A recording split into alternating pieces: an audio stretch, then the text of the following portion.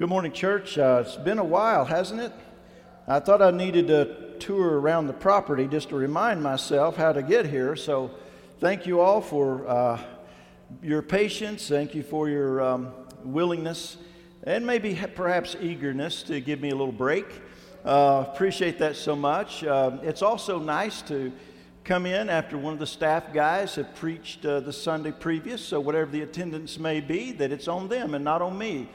And whatever went wrong the last couple of weeks, that's on them. That's not on me, okay?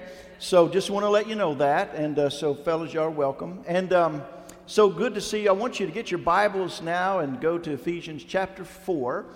And we're looking at verses 25 to 32 and talking about life in the Spirit. The topic or theme of the sermon is going to be sanctification. That is our process of growth to Christian maturity, which means that we become more and more to look like Jesus. This morning I sure did appreciate the young men that were helping in the band up here this morning. Yeah, fellas, this is your church too. You're young guys, but this is your church as well. And I'm not talking about Mike Carl and David Brown. They're not young. But I had more in mind Matthew and David, and so I appreciate, and Nick Carl. Nick's getting old now, but I appreciate your willingness to use your gifting and abilities to help us to worship Jesus, and you're so very much appreciated at this church, so thank you guys. So sanctification, growing and to be more and more like Jesus, it's a long process, it's a long road. There is a difference in theology between Baptist and, let's say, those with charismatic theology. Those that lean toward the charismatic type theology, and they believe sanctification happens by a lightning bolt. Basically, God zaps you from heaven and suddenly, bam, you are in the Spirit. And it's proven by certain miraculous expressions that they would say would be life in the Spirit.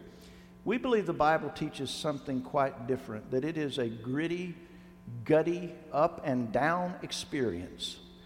And it takes all of our life to continue to grow like Jesus. Sometimes, have you ever felt this way, that you're growing pretty good in the Lord and you're making progress, and then other times you feel that you're worse off than you were when you first became a Christian?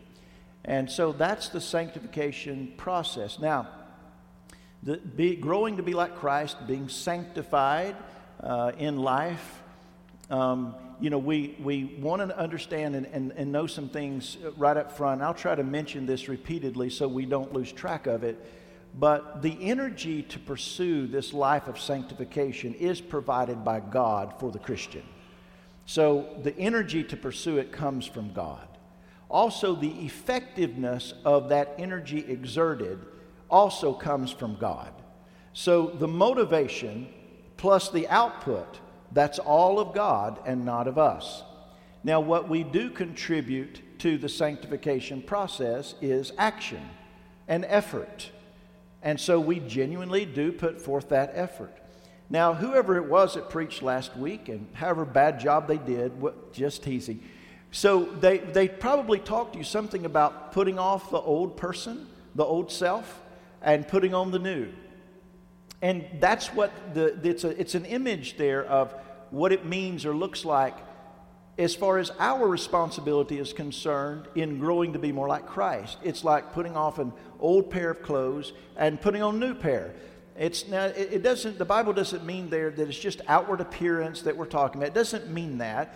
But it's talking about, if you can visualize that the old person, you're putting them off and throwing them away, and the new person, that is the person that's connected to Christ, is what you're now putting on, and that's who you will be.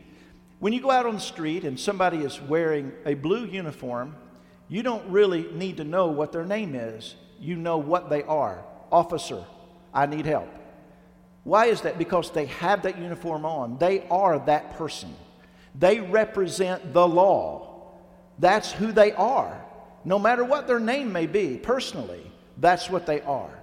And so as the Christian, it's the same way, in the sense that when you put off that old person who was in darkness and lived the life of death and you put on Christ, you put on the new person, then that's what you become. You represent Him now. You are walking with Him now. You are a follower of Christ. That's what you are. Now, what does it mean, though, in reality, to put on the new man? What does it mean in reality to put on the new self, the one that's renewed in the spirit of your mind and created with the likeness of God in true righteousness and holiness, as verse 24 tells us? What does that look like? Well, the new self requires that we pursue these traits that are outlined now in verses 25 to 32. And I want to remind you, lest we forget, that the Holy Spirit is right in the mix. He's right in the middle of all of this. You're not doing it by your own strength. The outcome you cannot cause. But verse 30 reminds us not to grieve the Spirit of God, by whom you were sealed for the day of redemption. So we're reminded again in this passage of Scripture that it's the Holy Spirit of God who is the active agent inwardly. But each human, each person that's a follower of Jesus must concentrate on these things and must take these actions. So first of all, in verse 25, putting on the new man, what it means is this. And putting on the new man and life in the Spirit, it's the same thing. Okay, so those are synonyms. We're talking about the same thing. So life in the Spirit, or putting on the new man, here's what it entails. First of all, it's honesty of life.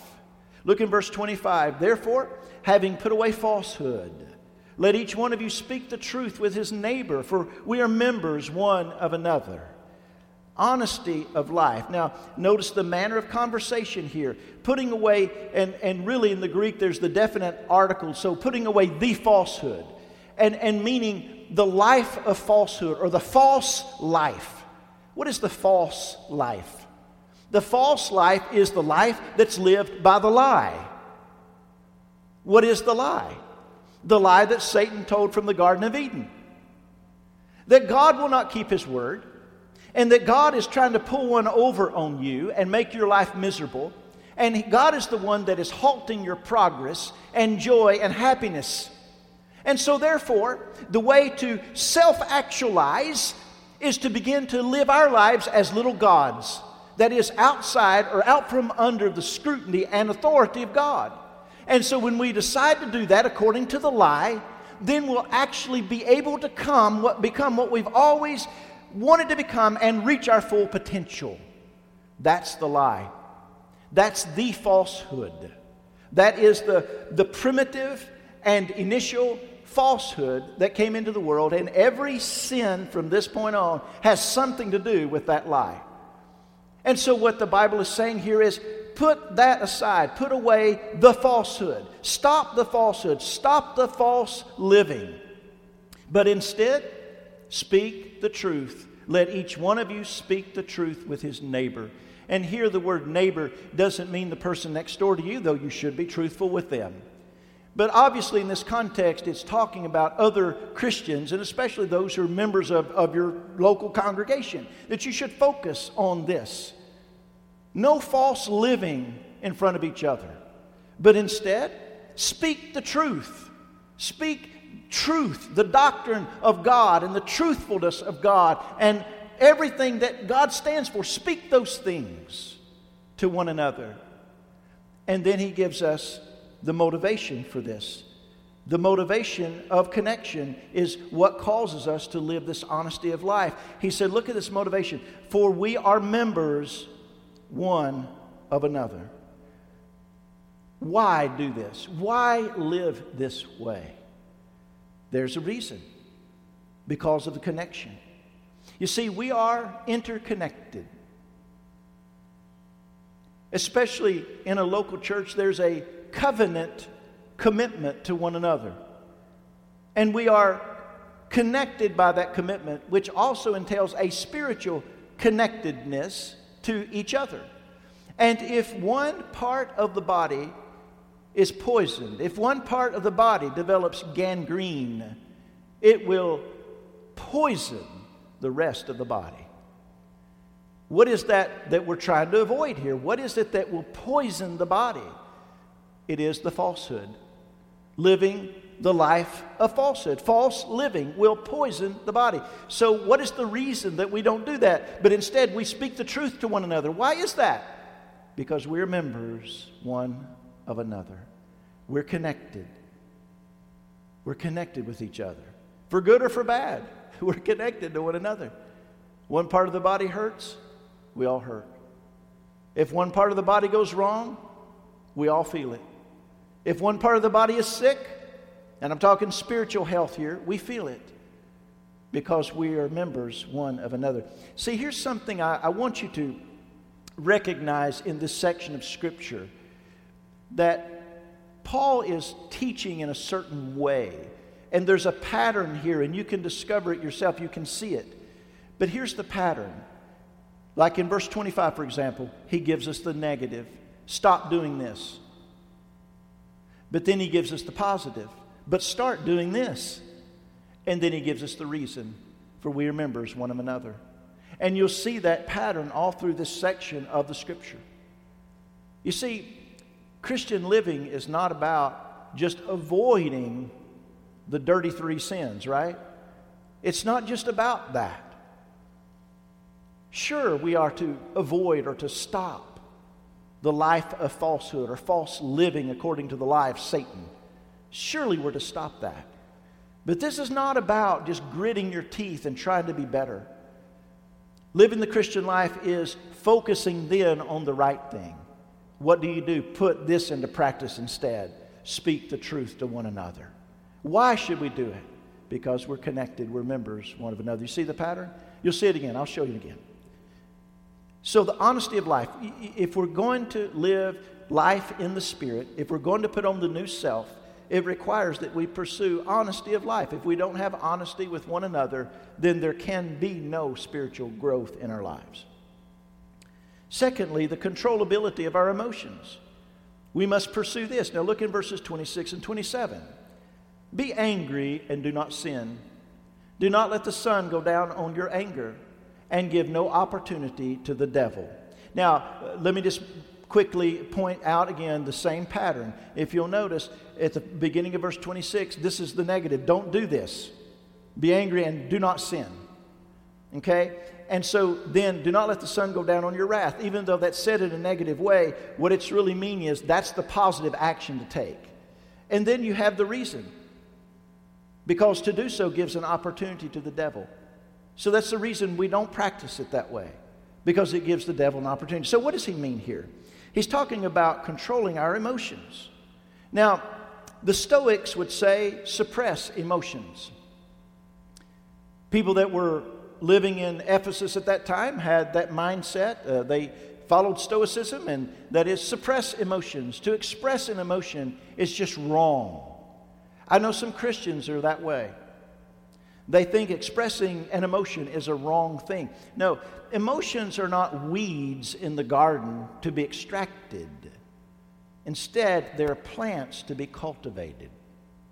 They're to be used rightly, not avoided, but used rightly. And so they're to be put under control. And so he talks about anger and sin. Be angry and do not sin. Do you see the command? What's the command there? You're commanded to do something. What is it? Be angry. Did you realize that as a Christian? If you can't get angry about sin, there's something wrong with you. We live in a world now where men have been so feminized, and they act as if you ever get angry about anything that you're sinning. That's not what the Scripture says. It says, be angry and do not sin. So there's the balance.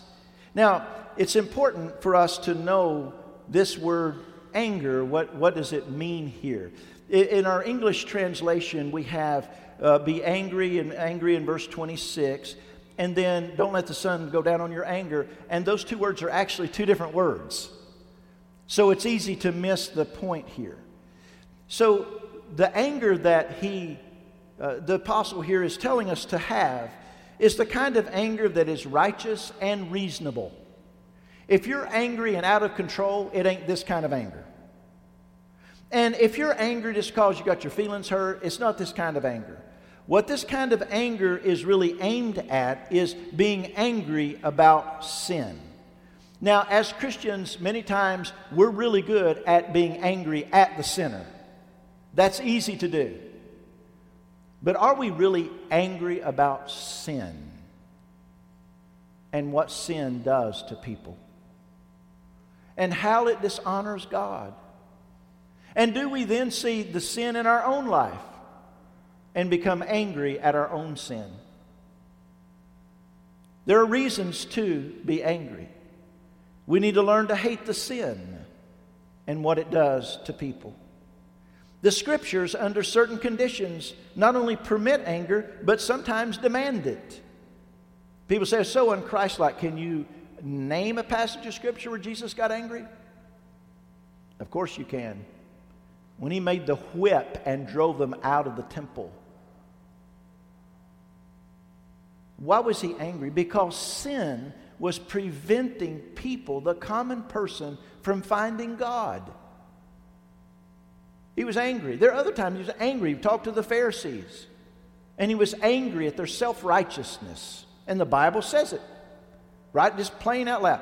This is why it's foolish of people to talk about, say dumb things like this. Well, my God doesn't get angry. Well, you're serving a different God then. You're just encased in idolatry is what you're doing. You've invented a God that looks like you, or at least what you think you are. Get out on Bridge Street. We'll see. We'll cure you of that no anger syndrome you got. Okay? So, yeah, again, there's a time and a reason to be angry. And so this kind of anger that's spoken of, it's a reasonable anger. But here's what he is saying. There's a reason it's reasonable and it's right to be angry about certain things. But do not let it settle into this brewing cauldron of hate. We have to be careful here. He's telling us, yes, be angry about sinful things, especially those in your own life. Look at those first. But do not sin in it. Now, I'm going to give you an application here that you're going to love. I think many of God's people are sinning by watching too much Fox News. Do you know why I say that? Because you watch it and you fly into a rage. You're angry the rest of the day.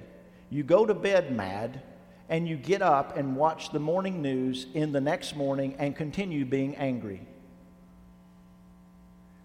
That's ruining your disposition. Now, I'm not saying it's wrong to get news. I mean, you could also get angry if you watch CNN. That would also kill you as well. Right? But it's not wrong to get the news. Please hear me. I'm not saying that. But man, when you feel that causing you to stay in this state of agitation and exasperation and irritation with everything because of all that's going on wrong in the world, do you know how they get you to watch it? They make you angry and you're addicted to anger, and so you keep coming back. You have got to balance that with some healthy doses of God's Word. Turn that off and get in the book. You'll be reminded that, guess what? Joe Biden is really not in control of the world. He really isn't. And neither is Donald Trump. Donald Trump's not even in control of himself. So, they're not in control of the world. They don't get to decide the course of history. God does. God raises one up, brings them down. That's what he does. He brings Nebuchadnezzar to the throne, a crazy man, in order to do his will. Then he yanks him off the throne, puts him out in the field, let him act like an animal. That's what God does. And so you have to, or else you become this angry person. Sometimes we get that way about church, don't we? Things don't go our way or things are not going well. Maybe you have a justifiable reason for being angry about something. That's okay. But don't take that to bed with you. That's to be released into the hands of the Lord. See, some of us want to take on the role of God and try to vindicate Him. He doesn't need your help. Some of us want to take on the role of God and be sure that we punish people because they've upset us. God doesn't need your help. He says, vengeance is mine, I will repay, says the Lord. He doesn't need your help. He doesn't need my help. Now, we're not talking about church discipline. Are there times when church has to, for the glory of God, and for the sake of God's reputation, do we have to discipline one another? But discipline is corrective. Discipline is to also help the sinner to change his or her ways. It's not about being vindictive. It's not about jumping on somebody. It's about trying to help them. But sometimes we want to get angry and get more angry because it feels so good. I was driving on I-40, I believe it was. I was telling brother back there, I think I've done 1,300 and something miles in the last few days. I'm done driving. I'm going to walk everywhere now for a couple of weeks, I think. But this guy, has a Tesla, And if you got a Tesla, that means you own the road. And you're better than everybody else, right? Man, he must have been doing 90 and cutting in and out. He cut in front of me. He couldn't have missed me by more than 2 feet. And something in me just said, you're going to die. And I told my wife, I said, if he pulls off this next exit, he will not drive that Tesla again. But thankfully, he kept going and I didn't see him. I wanted to just enforce the law on him a little bit. I mean, he's endangering people's lives. There's a reason to be angry about that. That's selfishness and not caring about what you do with anybody else. But then, it's not my job to take that anger out on that person, whoever it may have been. And it's certainly not my job. The Bible actually forbids it for me to continue to stew over that. Right? And that's what the Bible is saying here. Now, some of God's dearest people have a tendency to hold grudges. I know that would be talking to some of you. It's just kind of your tendency. You have a long memory about the wrong things. Couldn't remember a Bible verse if your life depended on you getting a class. I can't remember anything. But boy, you can remember what somebody did wrong to you from 20 years ago, but in detail. Do you know why that happened? You let the sun go down on your wrath. See, the Bible here is telling us, be angry about certain things that are unrighteous, things that are unholy, especially those that are in your own life. Be angry about that. And it talks about anger in the sun. Do not let the sun go down on your anger. Anger here is a different word from the one above. I pointed this out. Here it refers to that irritation and embitterment. You'll become bitter over this if you let the sun go down on your wrath. So this is a rule. My mentoring pastor told Julie and I as a married couple, never go to sleep angry. It's dangerous. Well, do you know what? It's also dangerous in our lives in general and in the church. If we stay upset about something overnight, it has a tendency to turn into bitterness. And you become the kind of person that's easily offended. And the kind of person that looks down on other people. And the kind of person that becomes very self-righteous. So you want to be careful and not let that happen. Yes, there are reasons to be angry sometimes, for sure. But do not let that settle into your heart. Then there's anger in Satan. Why not? Why not do that? Why should we take these actions with controlling our emotions? Because he says, and give no opportunity to the devil. Don't open the door to the devil. If we allow anger, even the good kind of anger, to fester, it gives Satan the opportunity to cultivate bitterness and rage in our hearts. And you and I must be careful of that. If we're going to grow in Christ, you can't grow to be like Christ and have a bitter attitude at the same time. Honesty of life, controllability of emotions. Okay, here's another one. Industry at our work. Verse 28, this is part of growing. This is part of growing up in the Lord. Verse 28 says, let the thief no longer steal, but rather let him labor, doing honest work with his own hands, so that he may have something to share with anyone in need. Again, you see the pattern. Don't do this. Don't steal. But do this. Work. Why? That we may have something to share with anyone in need. So he gives the reason again. So being industrious in our working. What's the method of our working? Let him labor, the Bible says. Don't steal, but rather let him labor, doing honest work. We used to say an honest day's work for an honest day's pay. Work. Work.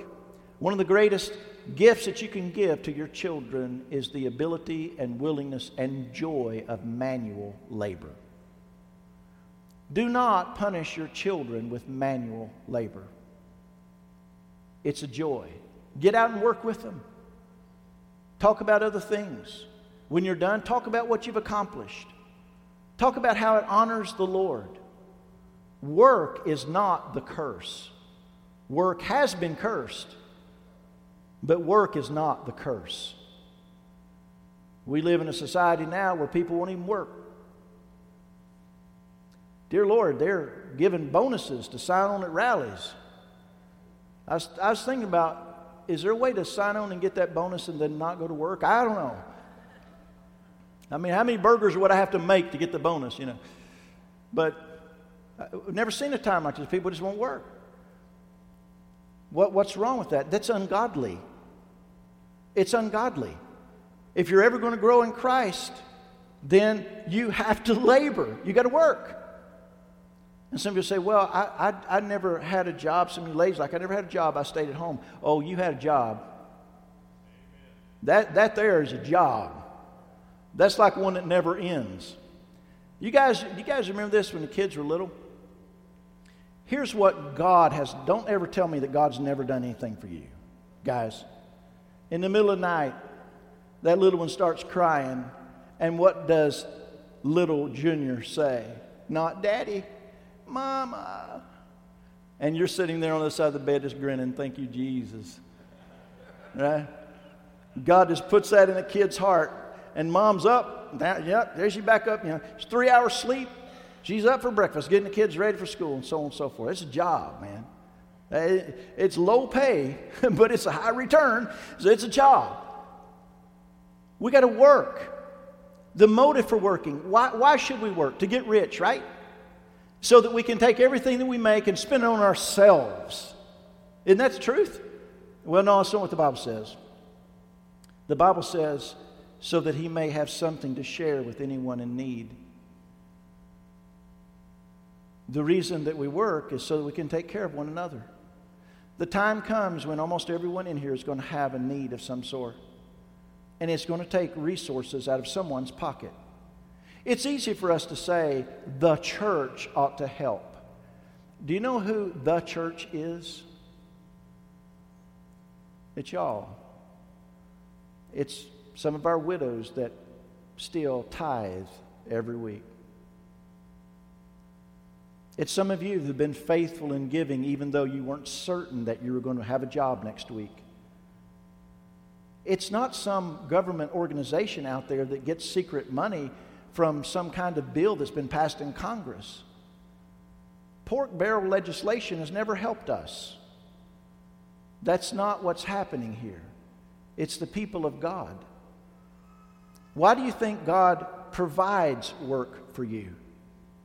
Hey, I have a record. I need to retire before my record gets broken, but I have a record so far. I have never had an opportunity to pray for someone to get work that they didn't get it. Every time one of God's people come to me, Pastor, I need some work, man. I'm hurting. I got to get some work. I lost my job 3 weeks ago, and I got some work. And every time I've ever prayed for those people, every time, it's been many times. You know how it is in Ohio. You don't ever know, right? And many times. Do you know what God has done in Chillicothe? He provided work for us. Even through all of this mess that we've gone through, He provided work for us. So we work. Why? Because one of us is going to have a need. We have a benevolence fund here. We keep it up, and the deacons distribute. You say, well, why don't you ever report on that? Because here's the reason. We protect people's dignity. We're not up here to tell on people. I guess what? They had to have some money. Crazy, lazy bum. They did, you know.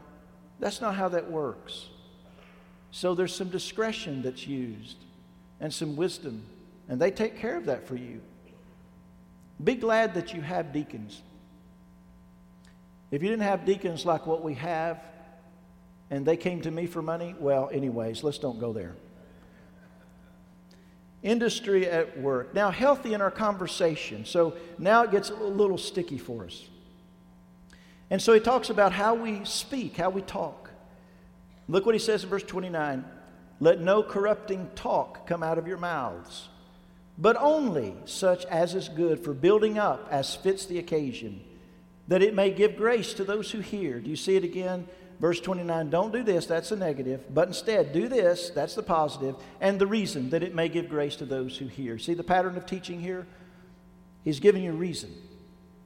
Now, healthy conversation. We have a regulation of human speech that's pointed out here to us. Let no corrupting talk come out of your mouths.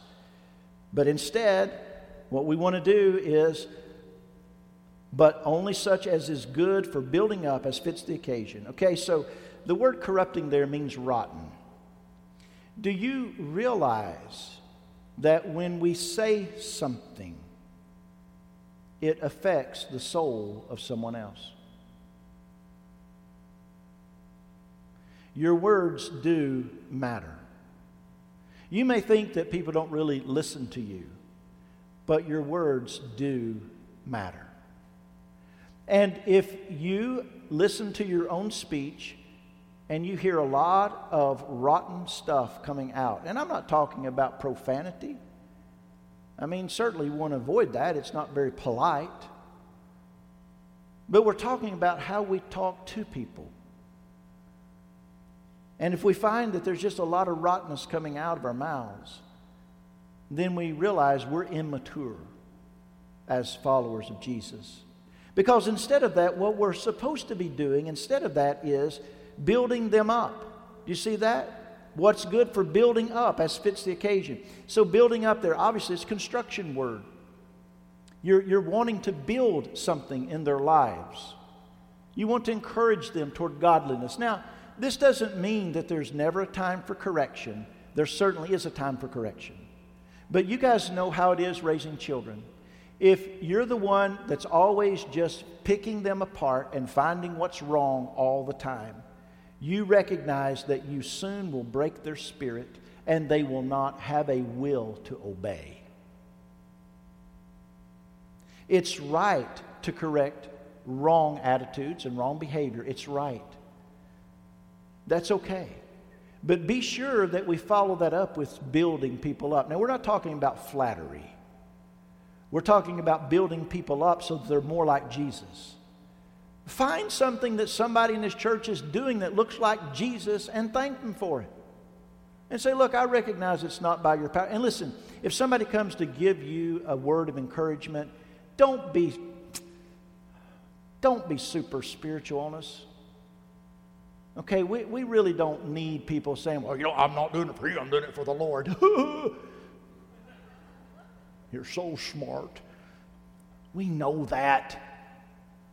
Because the next comment to you needs to be, but we also recognize that you got a long way to go. So, we all know that. But let God's people encourage you. Let them build you up. Take it seriously. Then we're not talking about, hey, I really like those new shoes you got on. That's not building up. That's flattery. Or if you're trying to get something from somebody, hey, I really like how nice you are. Will you teach Sunday school next year? So that's not it. But when you see characteristics of Christ growing in people's lives, point it out to them. What's wrong with that? Hey, you know what? I've seen in your life that you're more and more generous, and I wish I could be as generous as you. Pray for me that I'll catch up to you. You can tell people those things. Or I really appreciate how kind you are to everyone. It's one of the fruit of the Spirit, and I want to be as kind as you. I want to be more kind myself. Thank you for inspiring us to be kind and letting God work in your life in that way. That's what it means to build people up. Sometimes we have people in our church that build me up. They just say, love you, Pastor. Now, coming from a guy, it's not very pretty. but it's real. The results of healthy speech. Why do this? That it may give grace to those who hear. Now, the word grace means a blessing or a benefit. Here's the bottom line. What I'm getting ready to say to someone, you need to think of this, and I have to think of it as well. What I'm getting ready to say to another believer, how is this going to benefit them? Now, we have to understand what is the occasion. It fits the occasion. Sometimes the occasion is that people are not ready to perhaps hear something that would build them up later. So you have to use a little discernment, like what are they willing to receive right now? And so you build them up. That's what God's people need. Listen, I'll give all the correction that's needed here probably, right? We have to build each other up. When you catch somebody doing it right, man, build them up. Build them up in the Lord. So this is healthy conversation, gracious conversation. We have enough of the other in the world, don't we? Where everybody's tearing each other down constantly. We have plenty of that. That's why I can't hardly stomach Twitter sometimes. Like, I can't take any more of this right now. Y'all are crazy. Then look in verse 30. We're talking about what are those elements or those characteristics of the new self or growing in the Lord or living life in the Spirit, in the realm of the Spirit. And he talks about sensitivity to the Spirit in verse 30. And do not grieve the Holy Spirit of God, by whom you were sealed for the day of redemption. And so what does he say? The avoidance of grieving the Spirit. Do not grieve the Holy Spirit of God. Now, what this is telling us is when we do not do these things, if we are not going to live a life of honesty, if we're not going to bring our emotions under control, if we're not going to be industrious in our work, if we're not going to be healthy in our conversation, we're going to grieve the Spirit of God. Now we learn something here about the doctrine of the Holy Spirit, don't we? That the Spirit of God is personal. You can't grieve a force. You can't grieve an emotion. You can't grieve. So this is personal. So the personhood of the Holy Spirit of God is seen here. What do we not want to do? We don't want to grieve Him. We don't want to sorrow Him with our unwillingness to grow in the Lord. Now, what happens when you grieve the Holy Spirit of God? Well, let's establish first of all what doesn't happen.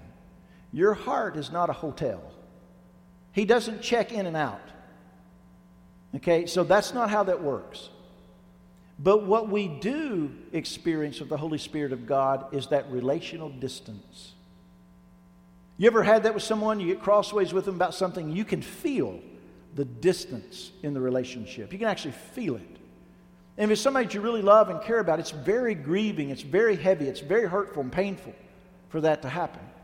That's what happens to the Spirit of God. And with the Spirit of God, when that distance comes, then the joy goes. When distance comes, joy goes. Your love for things of God disappears. Your desire for God Himself grows faint.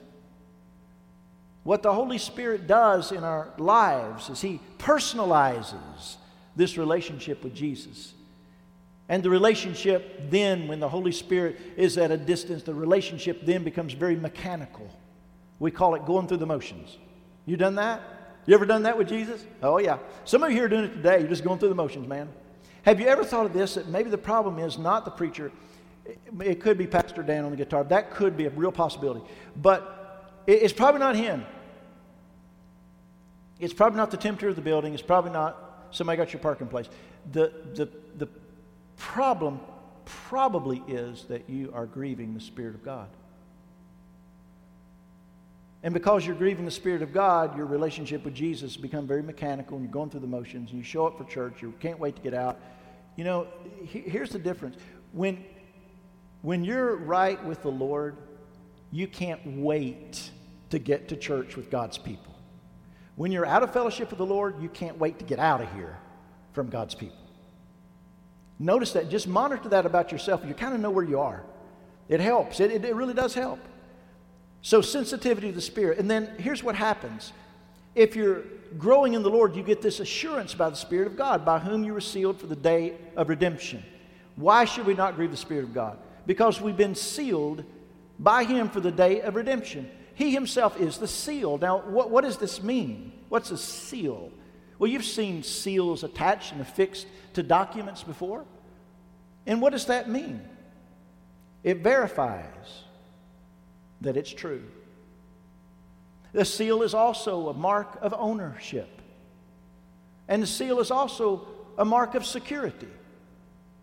Now, y'all go to Kroger's today and get you a gallon of milk. I'll guarantee you that you'll check the seal on that thing.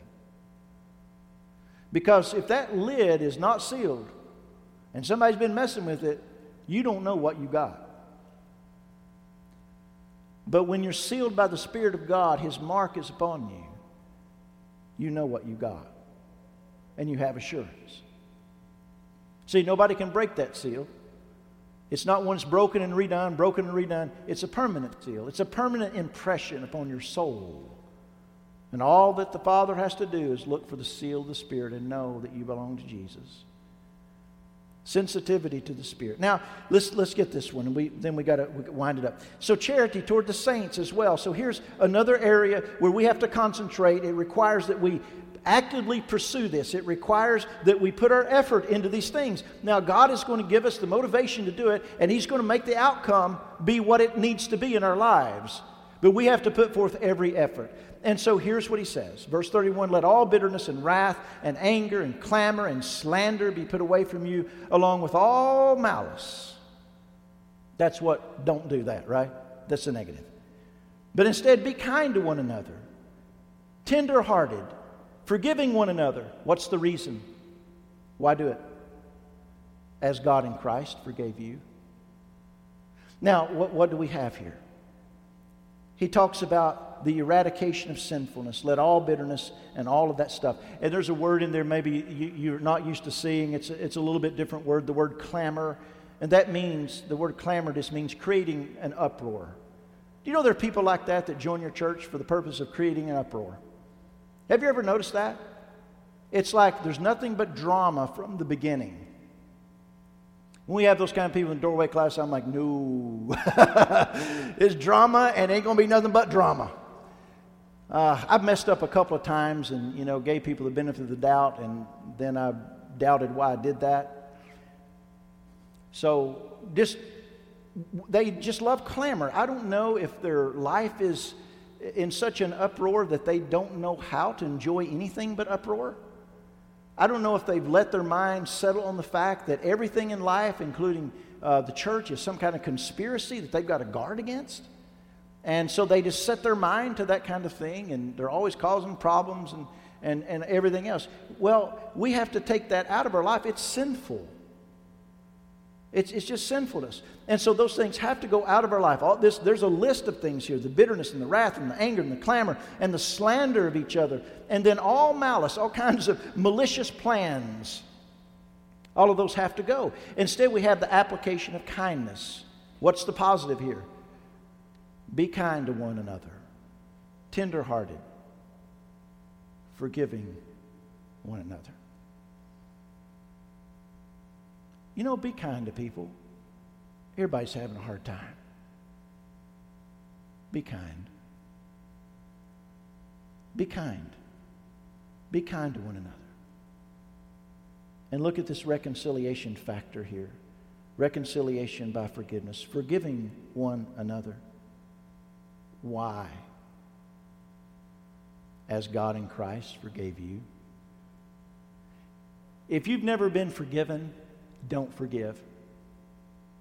If anybody ever sins against you greater than you've sinned against God, then hold it against them.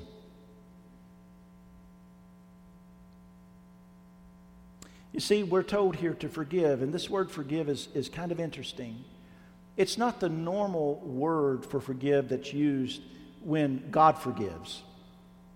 When God forgives, He bears the burden of that forgiveness, and then He, by His own Son, has paid the debt so that the person will be able to go free. Humans don't have the ability to do that justification transaction. Listen, let me just let you in on an inside secret. Even if you come and confess your sins to me or the Holy Father or whoever, we don't have the power of that kind of forgiveness. For someone to say, depart in peace, my son, your sins are forgiven, is baloney.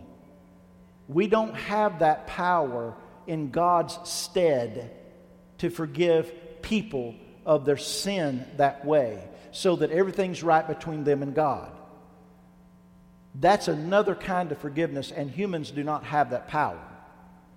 The word that's used here, instead, it's one that has the word grace in it. It's charizomai, if you like that kind of sound. Here's what it's saying. Be gracious. Do something pleasant for the offender. Treat the one who has offended you and sinned against you graciously. Now, brothers and sisters, I want to offend you. We have a lot of West Virginia in us. We have a lot of Eastern Kentucky. And we only have 2 or 3 from East Tennessee, so we get off the thing a little bit easier here. But we are notorious as Appalachians for holding a grudge for a very long time. We want to be careful that that does not become the hallmark of our Christian existence. Culturally, we're brought up with this mindset. Don't ever let anybody wrong you. Don't let them get one over on you. If they do, they're going to pay. That's our mindset about everything. The smallest things. And so we have to fight that in our particular culture. Instead, we have to learn to be kind and tenderhearted and forgiving. Being gracious. Being kind. Treat the offender as graciously as you can. We can't forgive like God and cause the sin to be paid for. We can't clear anyone's account in heaven, but we can clear their account in our book. Be gracious and kind and be restorative. This is what it looks like to be a growing Christian. This is what it looks like to be someone who has put off the old self and has put on the new self, that is renewed in the spirit of your mind and created after the likeness of God in true righteousness and holiness. This is what a holy life looks like. Honesty in life, controllability of our emotions, industry in our work, healthy in our conversation, sensitivity to the Spirit, and charity toward the saints. That's what a growing Christian looks like. Brothers and sisters, this is how you put on the new self. Truth is not given to us by God just to be applauded. It is meant to be applied. What do we do with this? Recognize this. Pagans have a moral code. Pagans do. There are certain things that are right and wrong, and pagans won't do them. It's just wrong, they say. But why?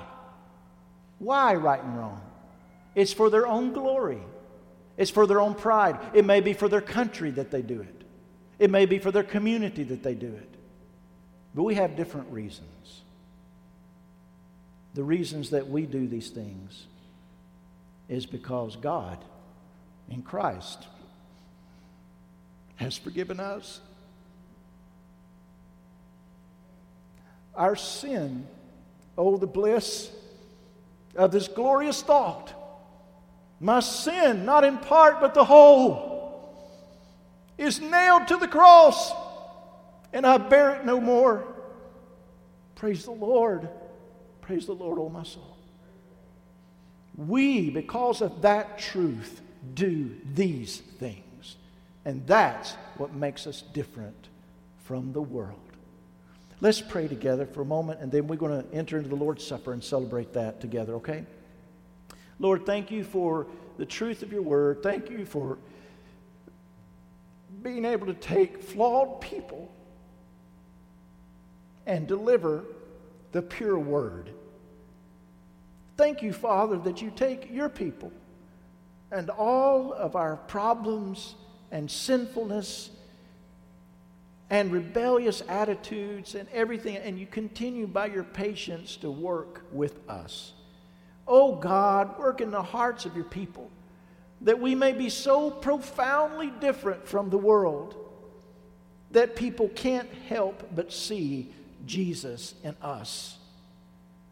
Lord, in these dark days, help us to shine like stars against a black backdrop, that the world may know that the light of Christ is in us, and they may be attracted to that light for their own salvation, but also for the glory of God in Christ. And we ask and pray these things in Jesus' name. Amen.